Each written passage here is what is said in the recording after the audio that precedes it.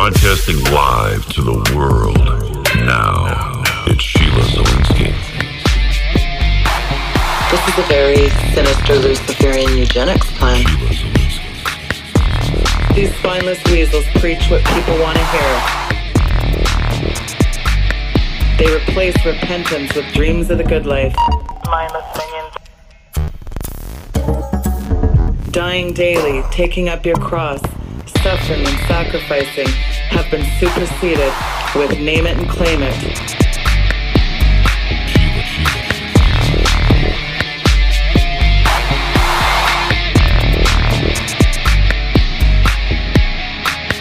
And as dark as I know it looks out there, the good news is that God is advancing his kingdom.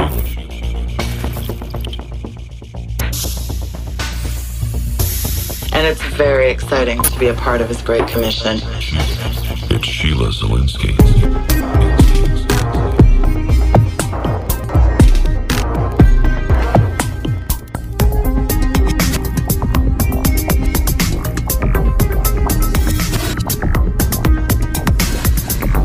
The Sheila Zilinsky Show, the only show to give you the truth behind the headlines, prophecy, and the deeper things of God. Now, here is your host, end-time watchwoman, Sheila Zilinsky.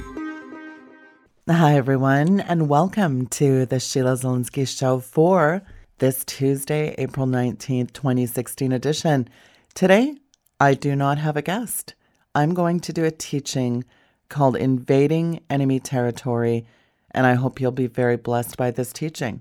I'm going to read from Matthew 4:23 and 24. I think this is very important because when we see the scripture, we see that Jesus went about all Galilee preaching the gospel of the kingdom, teaching in the synagogues, and healing all manner of sickness and all manner of disease amongst the people. That's what it says.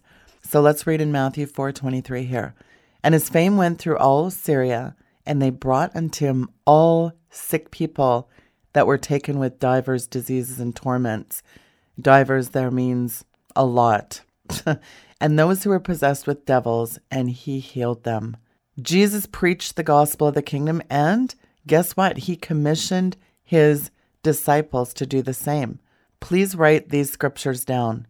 Luke 10:9, Luke 17-20, Mark 16:15 through 8, and Matthew 10:1, 7, and 8. And it should be noted there that the content of his charge is very similar whether given before or after his resurrection. So modern disciples have this promise, verily, verily, I say unto you, he that believeth on me, the works that I shall do, he do also, and greater works than these shall he do, because I go to the Father. And whatever you ask in my name, that will I do, that the Father may be glorified in the Son. John 14:12 through 14. As a person moves into the shadowy realms of the demonic, there are few guideposts and there's even fewer friends to encourage you. When you get into this, the obstacles will mount higher than you've ever dreamed possible. I really believe that few are able to tread this dark path without their hearts failing them for fear. The Word of God spells out broad outlines of the spiritual world. Now, understanding this and acting upon it, they're about as different as reading about a war from actually fighting a war. In the warfare itself, there's got to be tactics adapted to the situation being confronted. The deceitful enemy is full of wiles and bitter hatred and fights viciously with every trick at his disposal. We know this because it says in the word, Satan kills, steals, and destroys. And let's not minimize that. The word kill, that's pretty significant. The gospel of the Lord Jesus provides a full ministry for man's needs.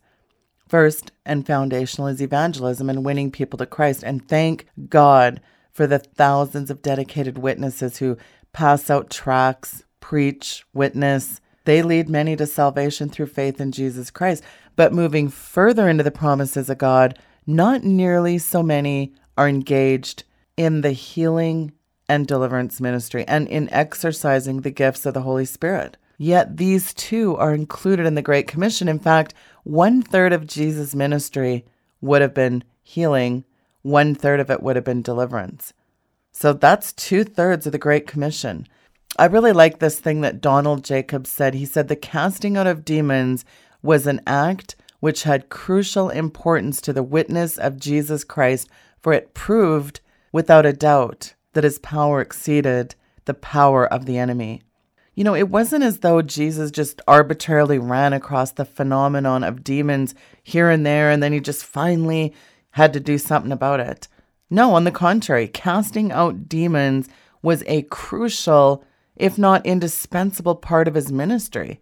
His dialogue with the demons and his power over them laid bare the central facts of his incarnation victory over the enemy of men's souls. He could spoil the enemy's goods, and he did.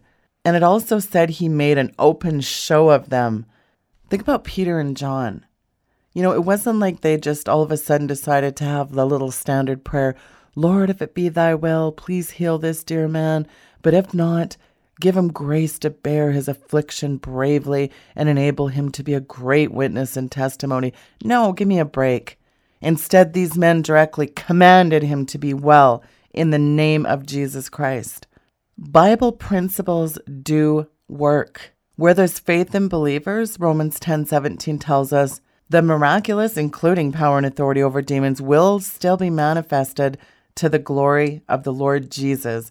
Believers can be set free today.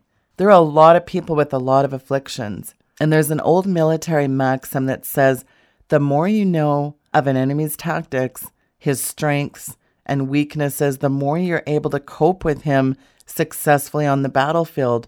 And most of these armchair tacticians, they'd fare poorly in an actual encounter with the power of darkness. There's a desperate need to throw the local churches of Jesus Christ onto a wartime footing. You know, forget these tea parties and programming events. We've got to get on to the main business of giving basic training to soldiers, enabling them to stand fast in this evil day, according to Ephesians 6:13. By way of warning, Paul wrote, lest Satan should get an advantage of us, for we are not ignorant of his devices. We are all involved in warfare here. We're in a battle, and peacetime measures will not do. Jesus and the church he founded were rugged and strong. The apostles brought a flaming, relevant message of salvation for the soul and healing and freedom from severe demonic bondage. And too many churches today are only a pale, anemic imitation of the real thing. And oftentimes members, they end up fighting each other instead of the deadly hosts of hell. What does Galatians 5:15 warn us there? But if ye bite and devour one another, take heed that ye may not be consumed of one another. We need believers who will throw all into the struggle to set people free of the awful bondage of demonic affliction. It's hellish. We have to recover ourselves from the snare of the devil, and not with half measures. What does 2 Timothy 2:26 say? It says, and that they may recover themselves out of the snare of the devil, who are taken captive by him at his will. And one of the amazing tactics that's being used, I see nowadays, it is a basic idea being promulgated in the church that you shouldn't talk about Satan and the evil spirits. If you talk about it, you give it power. Don't mention the devil at all. Nothing could be further from the truth. In fact, that gives demons and the devil the concealment they desire. The need in this day of apostasy and fierce spiritual warfare is for men of God everywhere to arise and cry aloud. Once more, God's people are being, what does it say in Hosea 4:6? Destroyed for a lack of knowledge. And this is not because they know too much. You know what demons fear? They fear exposure. And this actually explains the abuse and the ridicule and the hatred that's heaped upon people that are out there exposing demonic activity, people that are in the deliverance ministry. Satan's going to smear and vilify a person who's attacking the kingdom of darkness. But Jesus said, "You shall know the truth, and the truth shall make you free." In this headlong clash with the evil forces of the spirit world, what you don't know can and does hurt you. John 17:17 says, "Sanctify them through thy truth. Thy word is truth." The fact is that in this world, there's only one group that possesses the authority and power to root and cast out all Satan's evil spirits, and that's believers. And refusing to exercise this divinely given prerogative, that's allowed the enemy to come in like a flood through the unseen world, stealing, killing, and destroying. So it's not surprising that Satan has stationed so much of his heavy artillery along the road of deliverance, because it threatens a vital area of his work and his program. And it's been long neglected by Christians. Peter didn't have to fight his way through an eager crowd of volunteers in order to climb over the side of the boat to walk on water to Jesus. You're going to find little or no competition if you seek to enter the field of deliverance ministry for Jesus Christ. Definitely, there will be a heavy and determined opposition from Satan, but it's only the Lord's mercies which prevent us from being consumed. I can truthfully tell you that the pressure and attacks triggered by the deliverance ministry are incredible. It's dirty, it's dangerous, it's fierce, and it's hard. But the rewards are lasting, and the joy of seeing people set free from awful oppression and bondage is indeed a great reward, and that makes it all worthwhile. And as I stated earlier, the go into all the world ministry of the New Testament church is to be at least threefold. We're to evangelize and win converts to Jesus Christ, 1, cast out demons, 2, and to heal the sick, 3. And essential to that success is the baptism in the Holy Spirit and the charismatic gifts. You know, it seems to me, to be fair, that we ought to at least try for a full-fledged ministry in these areas where Jesus actually gave a specific command. But in the average Bible-believing church, it's crickets chirping about it. Why is that? Don't you think that concealment is telling? In his wisdom, God has given the gifts of the Holy Spirit to enable his children to defeat the powers of darkness. And to neglect any one of these supernatural provisions, that's to be left with defenses down in a vital area of spiritual conflict. And in this way, valuable offensive weapons are lost. You got to remember that in his economy, God included exactly what is necessary to cope with the devil. And we shouldn't ignore any of these spiritual weapons.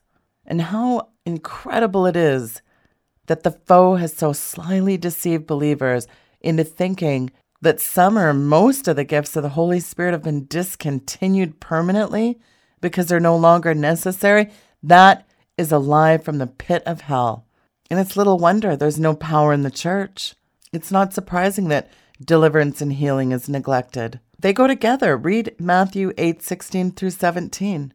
You know, it's sadly true that in Jesus' day, many of those with the greatest knowledge of God's word were the unrelenting enemies of God's work. And today, same thing, as the Holy Spirit is restoring his gifts to the church, many who have solid Bible backgrounds, they've become determined enemies of the movement as well. And they're the ones that should be its most enthusiastic supporters. You know, it's amazing that God's repeatedly bypassed large numbers of splendid but unwilling vessels. And instead, he's chosen unlikely people in whom he sees unlimited possibilities. That's you, because the difference lies in your willingness to be used. God's not going to be thwarted by anyone, by the devil or even his own disobedient children. Consider some of the unlikely people he chose in the past. Peter, a cursing fisherman, became the preacher of Pentecost. The harlot Samaritan woman at the well, she brought a whole town to Jesus' feet. While his well-trained seminarians, they only brought a sack of sandwiches. Zacchaeus, a crooked as a barrel of fish hooks, he became an honest man, dramatically demonstrating the change God makes in a life. And a shy but generous little lad donated his lunch and fed a multitude. And then you've got Paul, the most arrogant, zealous, religious bigot.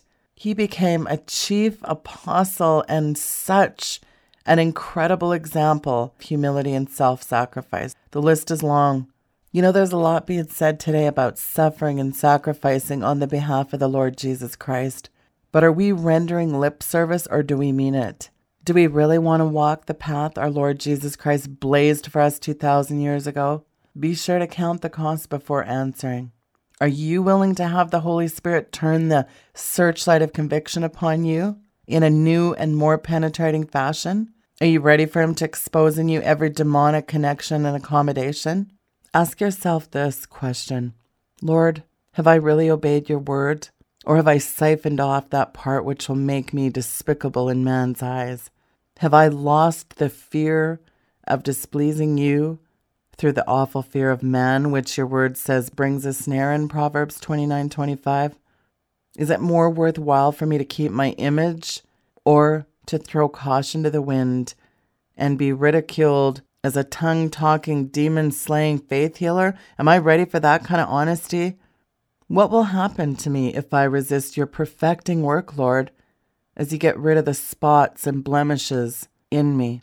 Can I risk facing your return without the oil of your Spirit brilliantly radiating light to all I meet? Remember what it says in Romans 12:2. Do not be conformed to this world, but be transformed by the renewing of your mind, that you may prove what is the good and acceptable and perfect will of God.